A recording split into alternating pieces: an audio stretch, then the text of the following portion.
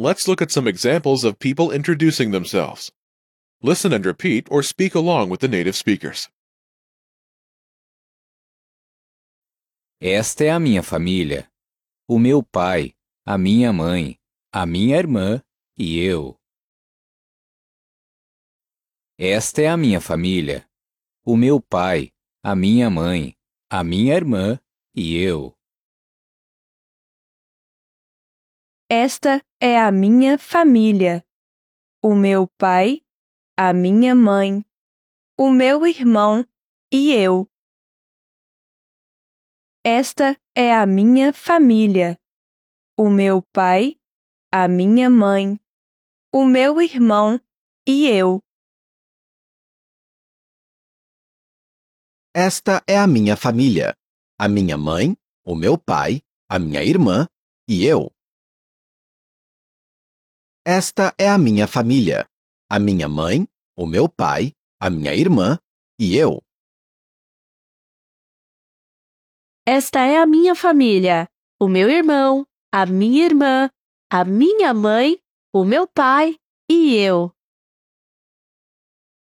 Esta é a minha família, o meu irmão, a minha irmã, a minha mãe, o meu pai e eu. Esta é a minha família.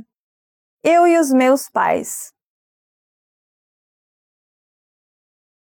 Esta é a minha família. Eu e os meus pais.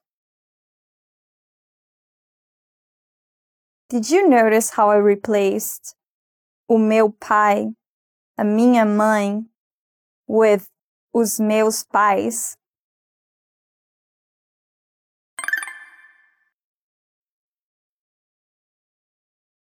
Esta é a minha família. Eu e os meus pais. This is my family, me and my parents.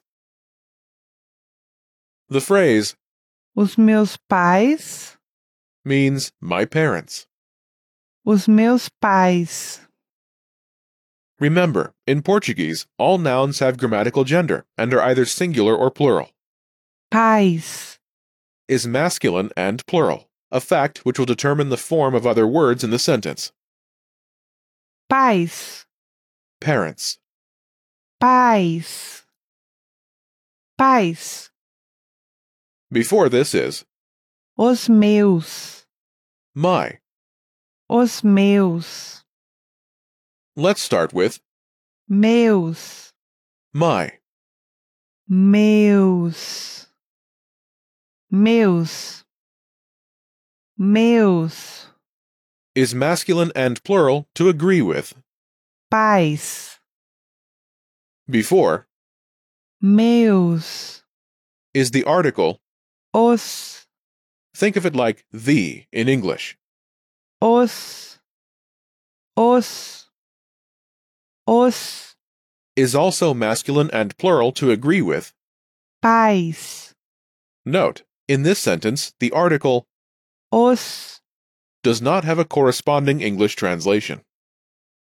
Together, it's os meus, a phrase meaning my. os meus, Altogether os meus pais, means my parents. os meus pais. Moving to the front of the sentence, Eu, me, in this context. eu, eu, After this is e, and. e, e.